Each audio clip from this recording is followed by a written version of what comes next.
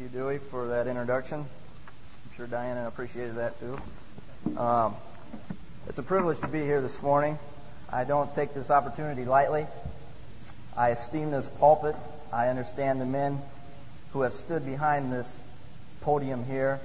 Our own president, Dr. John MacArthur, such men as Dave Hawking, Oswald Sanders, and the list goes on. So I don't take this responsibility lightly. And I want to share with you this morning from the Word of God. And if you have your Bibles with you, I invite you to open them to the book of 2 Timothy. I trust you all brought your Bibles this morning because we will use them. We'll be looking at a number of different scripture, and we want to understand what the Word of God has for us this morning. The book of 2 Timothy in chapter 4.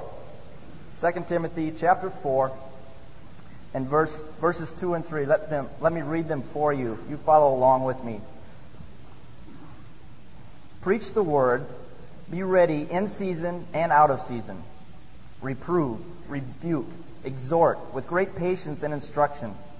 For the time will come when they will not endure sound doctrine, but wanting to have their ears tickled, they will accumulate for themselves teachers in accordance with their own desires.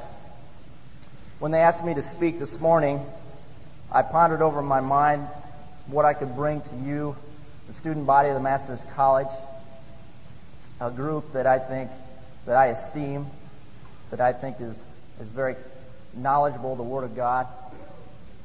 And as I pondered it through, there's one thing that came to my mind more than anything else, and it's the one thing that has been, over these past 4 years that I've been a Christian, the passion of my life, the one thing that I've strove for, oftentimes failed and continue to fail, but it's the one thing that I yearn for. And as I thought, as a senior of the Master's College, what's the one thing I could leave with this group here this morning?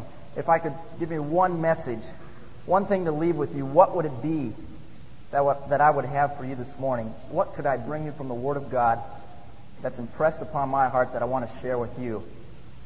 And the answer was clear.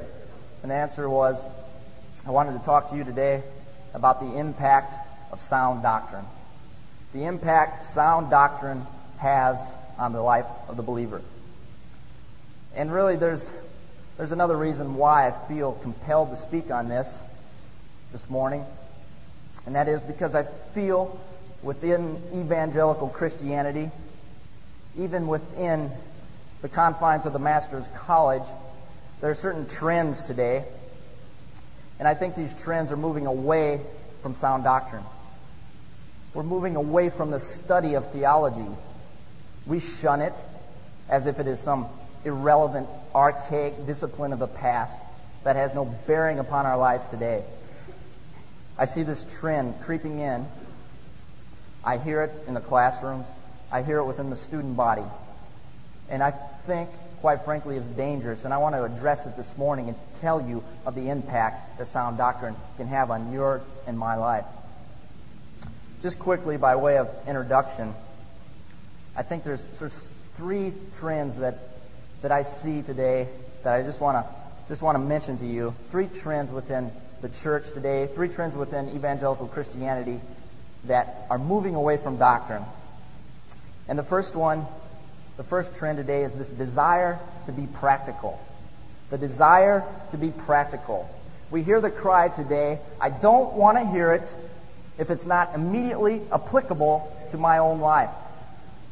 We want to be spoon-fed every step of the way, right? We say, give me the 5 steps to overcoming this sin. Give me the technique to overcoming this problem. We want to be spoon-fed. We can no longer take theology and apply it to our own lives. We have to have someone do that for us. We have lost that art. As a result, we have resorted to man's opinion. How many times have you heard a pastor stand up? Have you heard a Bible teacher, a man on the radio, stand up and give you 1, 2, 3, 4, 5 steps? And none of them are founded in Scripture. There is opinion, they're practical, and that's what we like to hear. They tickle our ears. There's something we can cling to. Don't give us theology. It's irrelevant to our lives. It's not practical. We want the desire to be practical. Listen to the words of the great commentator H.A. Ironside as he identifies this trend. He says, "The modern mind belittles the place of intellect in Christianity and decries doctrine and theology. Away with these relics of the past, it cries. We want no ancient, outworn categories of thought. We would not be found by creeds of dogma. Give us religious experience and practical Christianity. What difference does it make what a man believes?" He identified it quite accurately. Our desire to be practical today, and as a result, we have moved away from the study of theology. The second trend is this desire to be relational. All the talk today is on relationships. Every time you turn on the radio, the pastor is speaking on relationships. Every book that's a bestseller, that's a leading seller, deals with our relationship with one another. That's what we like to hear. In our youth groups, the buzzword, the thing we have to do is relate to the youth. We have to meet them where they're at, right? That's what we are told. We have to come down to their level. Don't dare give them theology. They can't apply that. That will bore them. No, we must relate.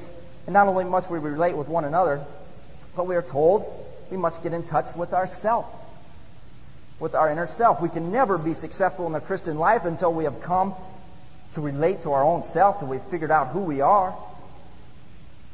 Folks, we have turned away from the study of theology.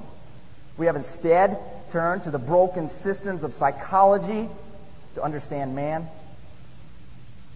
And instead, psychology has left us with a bankrupt theology. We want to relate, but we think theology is not capable of allowing us to relate to one another. It's irrelevant. Kids just can't understand theology. We have to meet them at their level. So not only do we desire to be practical, not only do we desire to be relational, but thirdly, we desire to be emotional. We are a very entertainment-oriented society today, and within the church. In our youth groups, I think of this in the college life. So often, we must keep the kids interested. You know, we must relate to them. Come to their level. We'll have the band. We'll have the skits before we teach anything, because we have to get them in the right mood. You know, we have to put some humor into it to keep them interested, right? We no longer want hymns. We want to sing choruses because that's what they like. That gets them in the mood. That evokes emotion. We want to take our ski trips. We want to do all those things, but we don't want to study theology. For heaven's sakes, that will bore them. They won't come back. They won't understand it. No. Let's entertain them. Let's see how many we can get. Let's evoke emotion within them. Then they'll respond. Today, I think we see theology as kind of for the theologian, don't we? You know the perception, the attitude I get of what theology is for? The only use we think theology has is simply something to put in a doctrinal statement which separates us from other groups. Right? We say, we believe in the deity of Christ. Well, that separates us from the liberals. We believe in the inerrancy of Scripture. Well, that separates us from the moderists. That's our view of theology, and it never goes beyond that. We believe we study it just so we know what camp we're in, just so we know what group we're in. And it never transcends and impacts our life. We want to be practical. We want to be relational. We want to be emotional. Why do we need to study theology? Why do we need to study sound doctrine? Simply as a hobby? No. Simply as a way to gain head knowledge? No. Why do we need to study theology? Because of the profound impact it can have upon our lives. With that in mind, turn over in your Bibles to 2 Timothy chapter 3. 2 Timothy chapter 3, just flip back a page.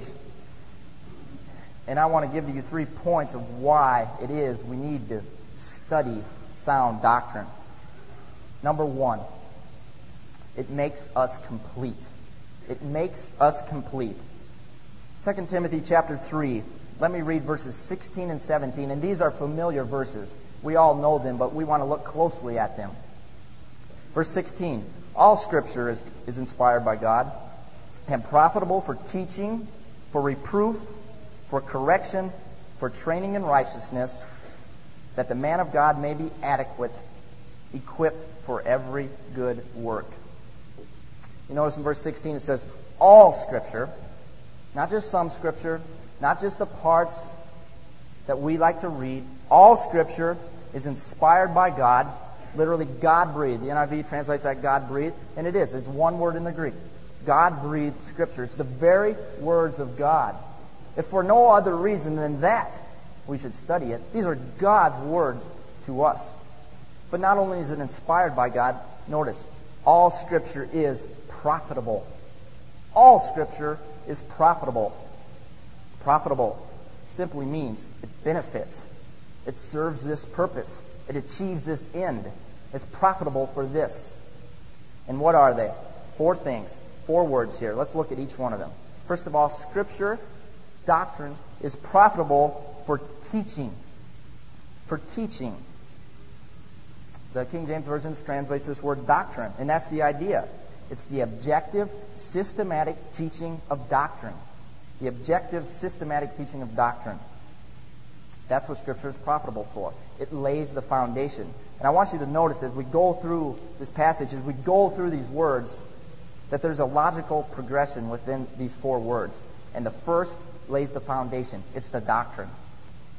Right? It teaches us. Let me read to you from Psalm 19. Psalm 19. And our president touched on this the other day. Listen how the Word of God instructs and teaches us. It says, the testimonies of the Lord are sure, making wise the simple.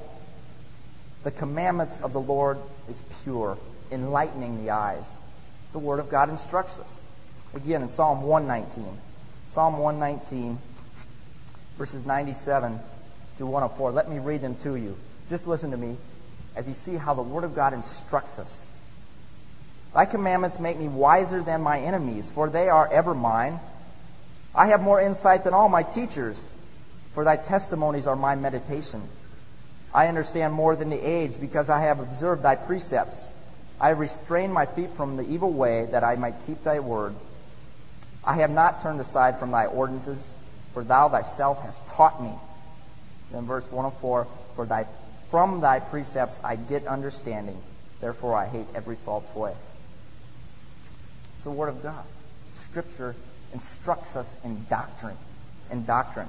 Notice the second word. Not only is it profitable for doctrine, for teaching, but it is profitable for reproof.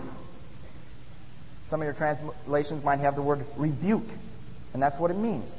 It means to warn of sin and error. The Word of God warns us of sin.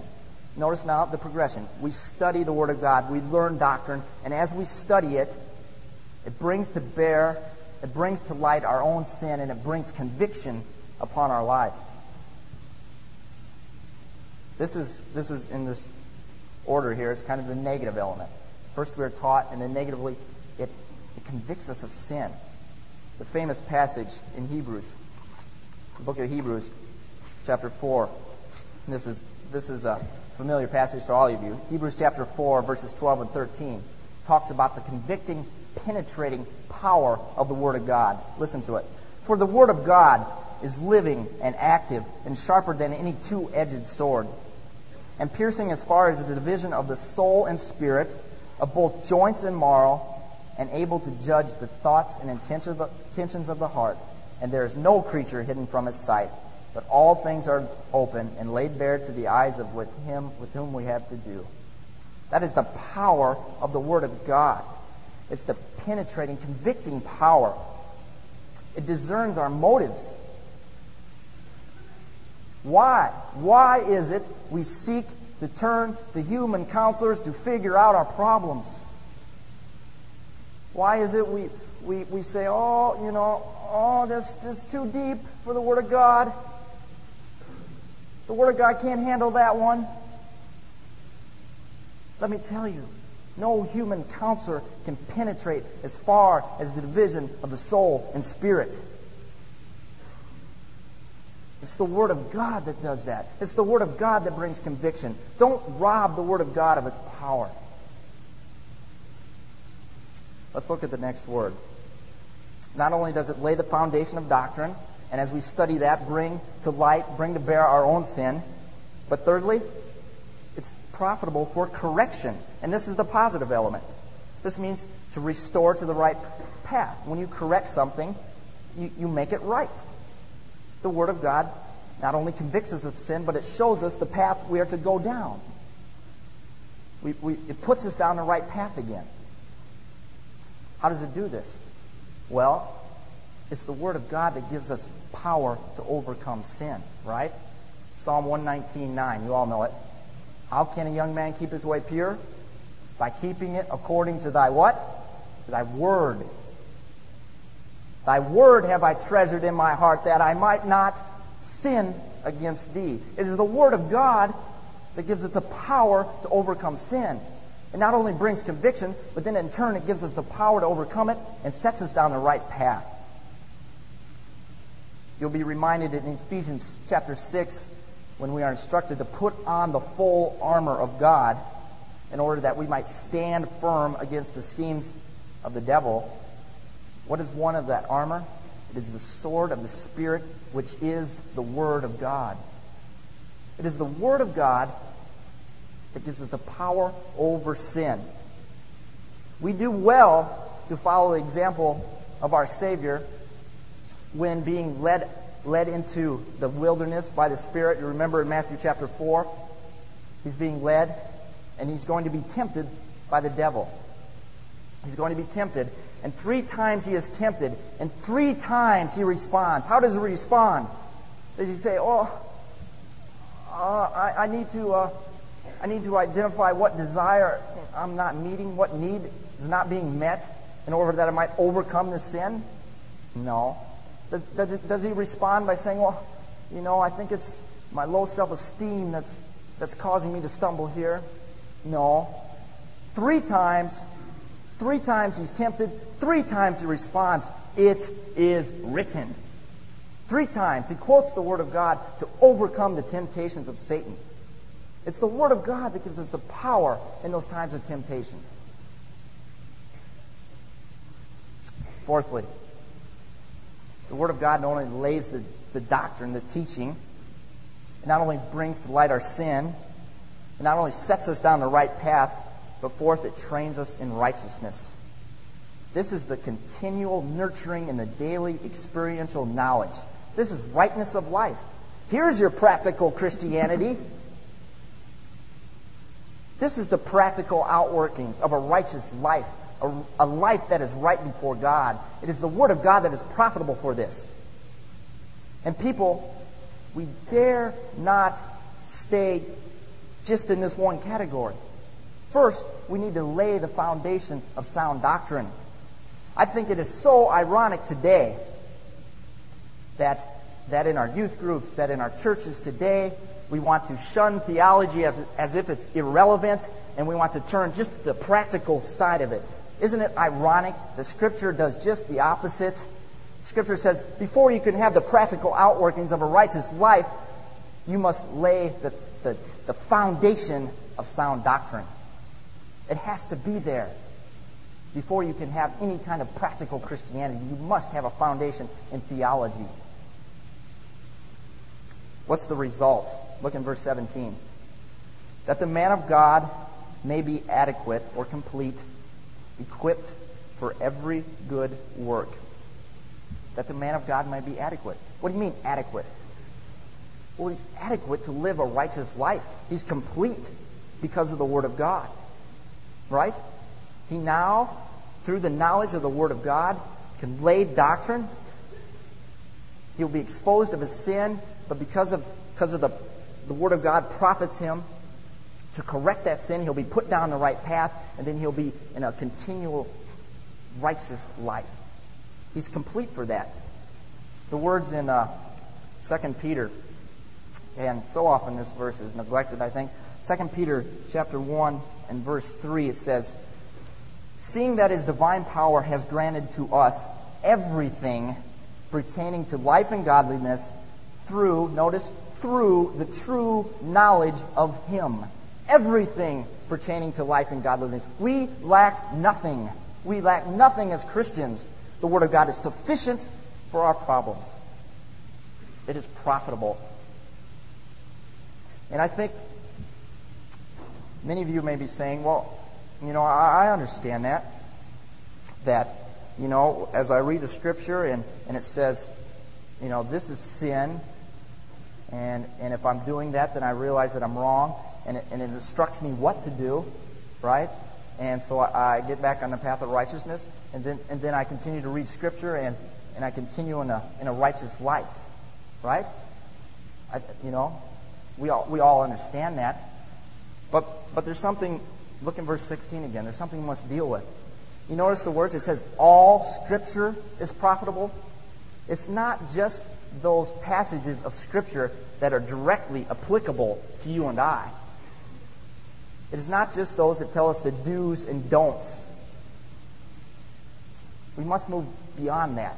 How is it that all Scripture is profitable? Well, I'm glad you asked that question. That moves us on to point 2. Number 2, how is it all Scripture is profitable? Number 2, it motivates our behavior. It motivates our behavior. Firstly, it motivates our praise and our worship. Turn with me in your Bibles to Colossians, the book of Colossians, chapter 3.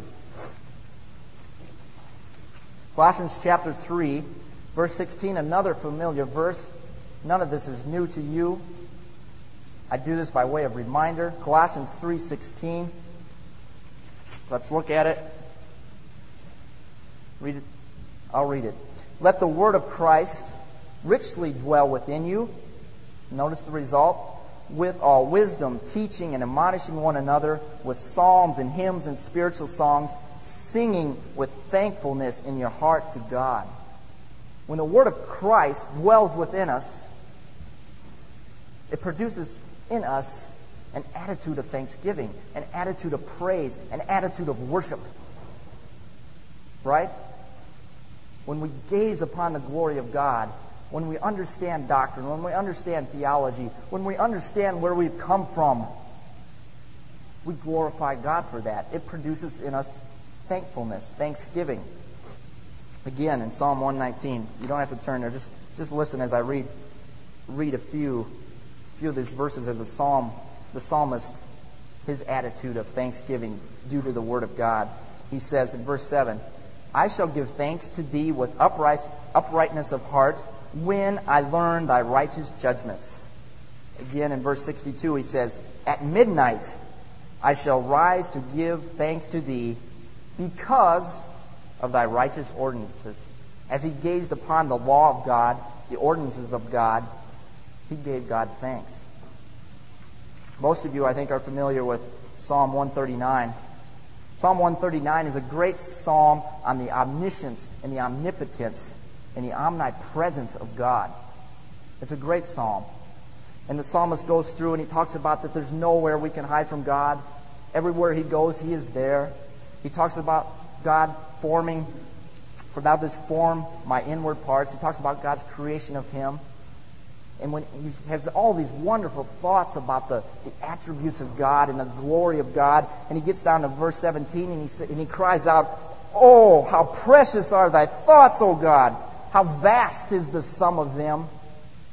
You see, when he gazed upon the glory of God, when he understood the attributes of God, it resulted in an attitude of praise and thanksgiving. Not only does it impact our worship, but it impacts how we respond to God in our devotional life. We should be thanking God for what He has done, for all that He's done, as we understand who He is and what He's done for us. Let me read you. This is a great quote. It's a little longer, so bear with me, but it's a quote from Charles Haddon Spurgeon as he gazed upon the glory of God. Listen to what he says. He says, "He who often thinks of God will have a larger mind than the man who simply plods around this narrow globe. The most excellent study for expanding the soul is the science of Christ and Him crucified, and the knowledge of the Godhead in the glorious Trinity. Nothing will so enlarge the intellect, nothing so magnify the whole soul of man as a devout, earnest, continued investigation of the great subject of the deity. He goes on, and whilst humbling and expanding, this subject is eminently consolatory. Oh, there is contemplating Christ, a balm for every wound, a musing of the Father, there is a quietness for every grief, and in the influence of the Holy Ghost, there is a balsam for every sore. Would you lose sorrow? Would you drown your cares? Then go, plunge yourself in the Godhead's deepest sea, be lost in the immensity, and you shall come forth as from a couch of rest, refreshed and invigorated. I know nothing which can so comfort the soul, so calm the swelling billows of sorrow and grief, so speak peace to the winds of trial, as a devout musing upon the subject of the Godhead. That was Charles Haddon Spurgeon. He realized the impact theology had on his own worship. And you know, I'm convinced that today that we shun anything that takes our mind to think through. I'm convinced that that's why we downplay hymns so much. We are enamored by choruses, 2 or 3 line choruses. And I think the reason is because we can't make the connection. We don't understand how it is our mind can help us worship, how it is that theology impacts our worship. We need to understand that. As we understand the attributes of God, it moves us to an attitude of praise and of worship. Not only that, not only does it motivate our praise and our worship, but it motivates us towards godliness. It motivates us towards godliness. And in order to show you this, I want to look at a couple of Paul's epistles. The first is in Romans chapter 12, verse 1.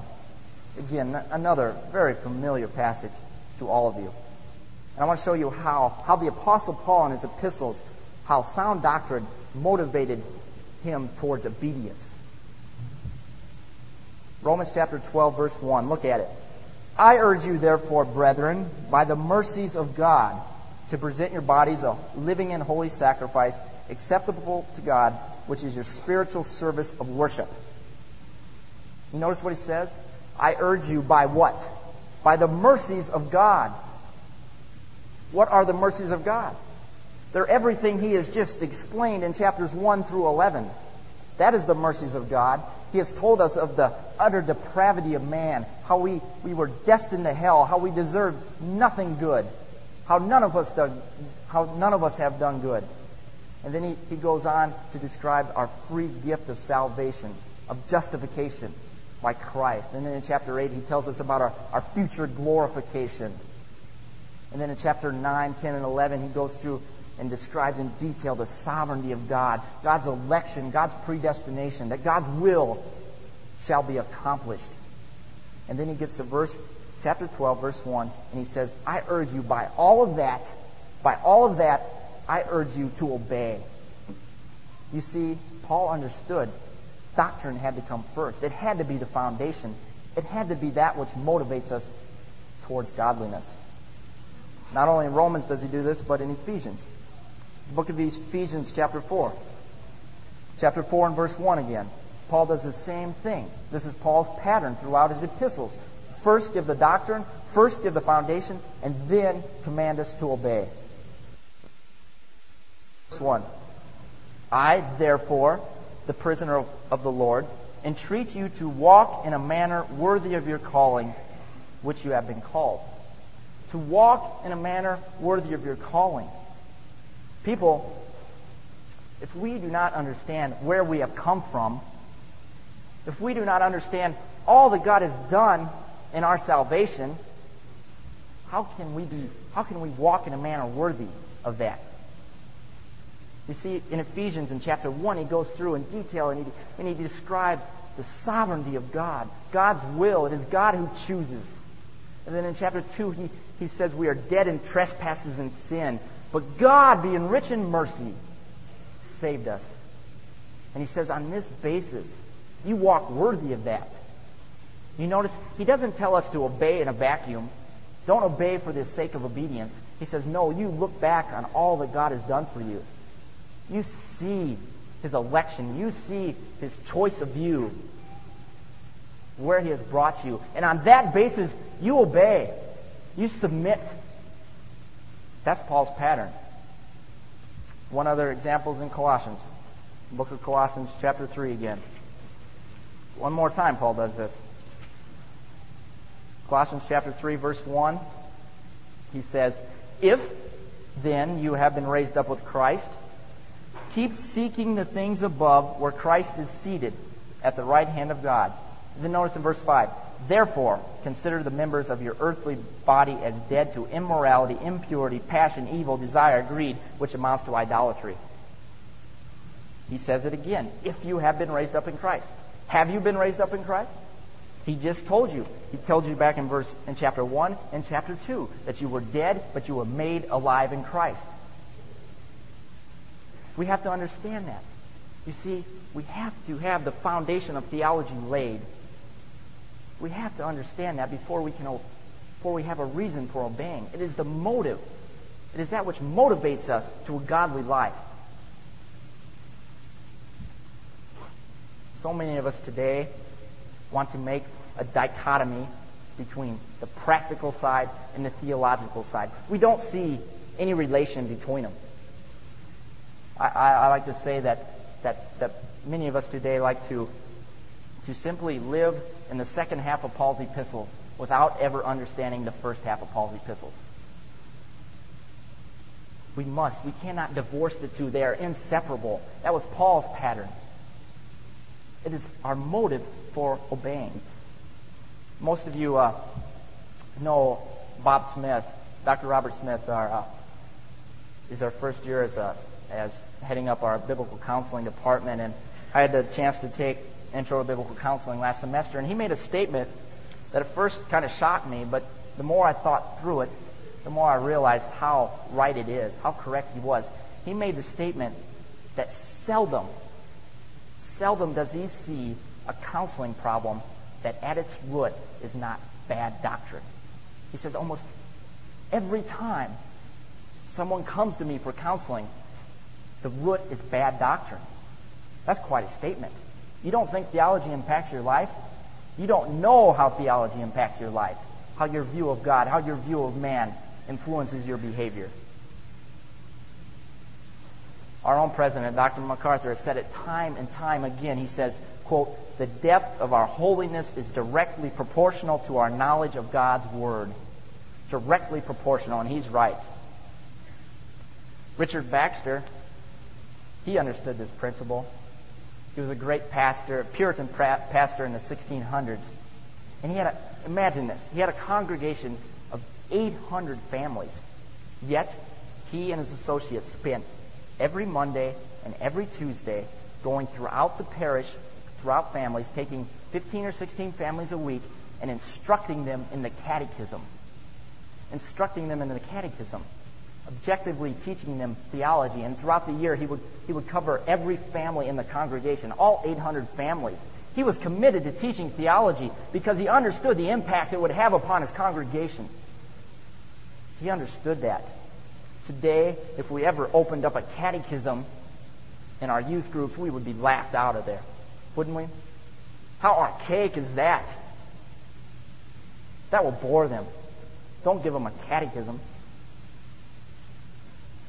We need to understand theology. We need to understand doctrine. Why? Because it makes us complete. Not only that, because it motivates us to praise and it motivates us to godliness. The last point, why do we need to understand theology? Point 3. Why? Because it unmasks false teachers. It unmasks false teachers. And I can safely say that while you are here at the Master's College, while you're taking classes here, that you will not, most likely be exposed to heresy unless you take a class with Dewey or somebody like that. You might get a little. But for the most part, you won't be exposed to unsound teaching, because the teachers here are well equipped and you will learn immensely. However, once you step out of this circle of the Master's College, you will be overwhelmed by what is out there, by the amount of unsound doctrine. You will be exposed to it on every side. And we need to know sound doctrine that we might guard against it. Scripture gives us repeated warning, time after time, to beware of false prophets, beware of unsound doctrine. Matthew 7:15, Jesus said, beware of false prophets who come to you in sheep's clothing. And he's talking about the teacher here. He's not describing, so many times I see this picture of you'll have a picture of a congregation, and you'll have all these people in sheep, and then you'll have one that's a wolf and is dressed up in sheep's clothing and is sitting out there. That's not what that verse is teaching. He's talking about the man behind the pulpit. It's the teacher who comes in dressed as a ravenous wolf. We need to be aware of him. In 1 Timothy chapter 4, he says in verse 1, but the Spirit explicitly says that in latter times some will fall away from the faith, paying attention to deceitful spirits of doctrines of demons. We need to be aware of them. And over in 2 Peter, book of 2 Peter, he says, he again warns us, Scripture warns us of unsound teaching. 2 Peter chapter 2, verse 1. But false prophets also rose among the people, just as there will be false teachers among you who will secretly introduce destructive heresies, even denying the master who bought them, bringing swift destruction upon themselves. It's going to come. We're going to be exposed to false teachers, and we need to know sound doctrine in order to overcome it. How do we expose them? How do we expose these false teachers? You guessed it. The study of theology, the study of sound doctrine. Look at the book of 1 Timothy again. 1 Timothy chapter 2. Another familiar passage. 1 Timothy chapter 2. Or 2 Timothy. Let's go to 2 Timothy. I'm sorry. 2 Timothy chapter 2. Verse 15. And before I read this verse, I want to tell you that the context of this passage is in verse 18. It says, men have gone astray from the truth, saying that the resurrection has already taken place. He's talking about heresy. There's heresy within the church. And he instructs Timothy in verse 15. He says, you be diligent to present yourselves approved to God as a workman who does not need to be ashamed. Why? Handling accurately the word of truth. That is how we overcome and expose false teaching. By handling accurately the word of truth. Again, in 1 Timothy chapter 4. 1 Timothy chapter 4, I already read to you about the doctrines of demons. But look down in verse 6. How do we overcome these false teachers? How do we expose them? Verse 6, he says, in pointing out these things to the brethren, you will be a good servant of Christ Jesus. Now, notice this next phrase. Constantly nourished on the words of faith and of sound doctrine, which you have been following. That's how we expose them. That's how we expose what's false, by teaching what is true. Right? That's basic. That's basic. And many of you might say, well, what harm is there in some of this, teaching that we disagree with, this false teaching? So what if the charismatics want to believe in tongues? So what if they want to believe in prophets? What harm is it? Do we really need to divide over such a thing? What harm can some of this false doctrine do? Well, first of all, in 2 Peter calls it destructive heresies, maligning the way of truth. But let me illustrate this for you.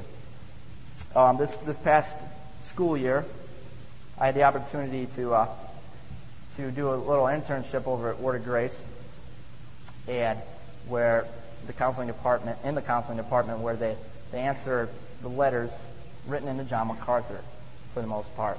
And one day, the guy I worked with, Dave, showed me a letter from a lady who had written into Dr. MacArthur. And I want to show you the destructive nature of unsound teaching. This was a lady who she writes to, her name is Patty, she writes to Dr. MacArthur. She says, Pastor MacArthur, on November 22nd, my best friend and dearest sister in the Lord went home to be with Jesus. The autopsy results showed that she had suffered from an undiagnosed heart disease for quite some time.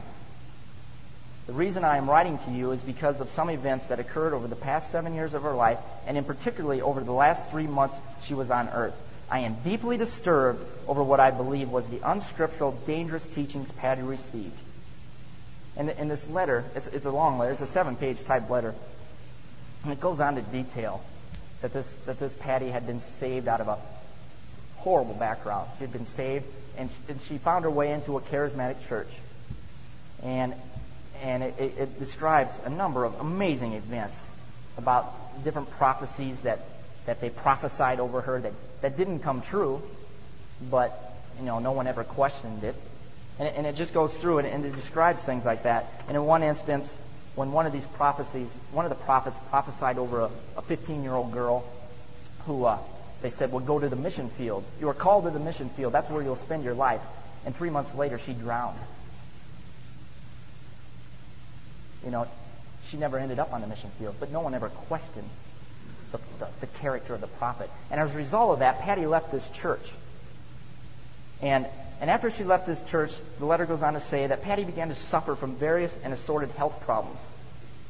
In the first 2 months, she did not want to even go to the doctor because of the name your health and claim it advice she was receiving.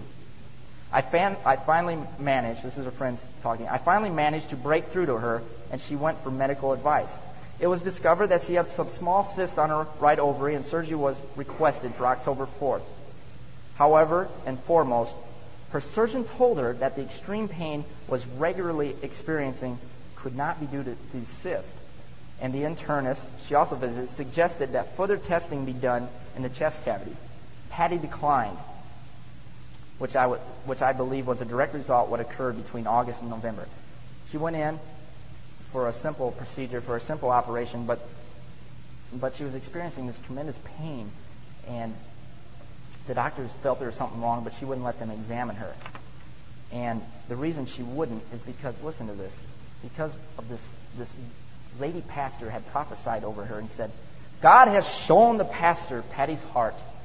There was nothing wrong physically with her heart. Her heart was healthy. But simply that her heart was troubled over her lengthy illness and upcoming surgery. Notice this. Pastor MacArthur, Patty came through that surgery okay, but the cysts were not the problem. Less than 3 months after these prophecies, Patty died from a heart attack. Don't you tell me false teaching isn't destructive, that we don't need to guard against it because it really doesn't matter anyway. No, it maligns the truth. It is destructive. We need to guard against it, and we do that by learning sound doctrine. As students of the Master's College, I believe many of you are committed to a godly life. And in your quest for godliness, don't focus so much on always trying to be practical, always trying to be relational, always trying to be emotional. Instead, commit yourself to learning sound doctrine, and you will see the impact it will have upon your life. Theology is not just for the theologians. It's just not something to put in a doctrinal statement. No, it is much more. It impacts our lives. How? It impacts our lives by making us complete. It impacts our lives by motivating our behavior. And impacts our lives by exposing what is false out there. We need to be about the business of learning sound doctrine. In conclusion, I would like to say to you that in your classrooms, you will be exposed to great teachings. We have, I feel, one of the greatest faculties, Bible faculties here. And they will instruct you in sound doctrine and the Word of God. And my challenge to you is to not leave that instruction at the door of the classroom. Don't have this attitude, okay, we're out of class now, time to be practical. Take what you learn and let it infuse your life. Let it impact your soul and your heart, and watch it change your behavior. My prayer for you is the same prayer, is the same attitude that the Bereans had in Acts 17:11. As you receive the Word, as you receive sound doctrine, receive it with great eagerness and let it transform you into the image of God's Son.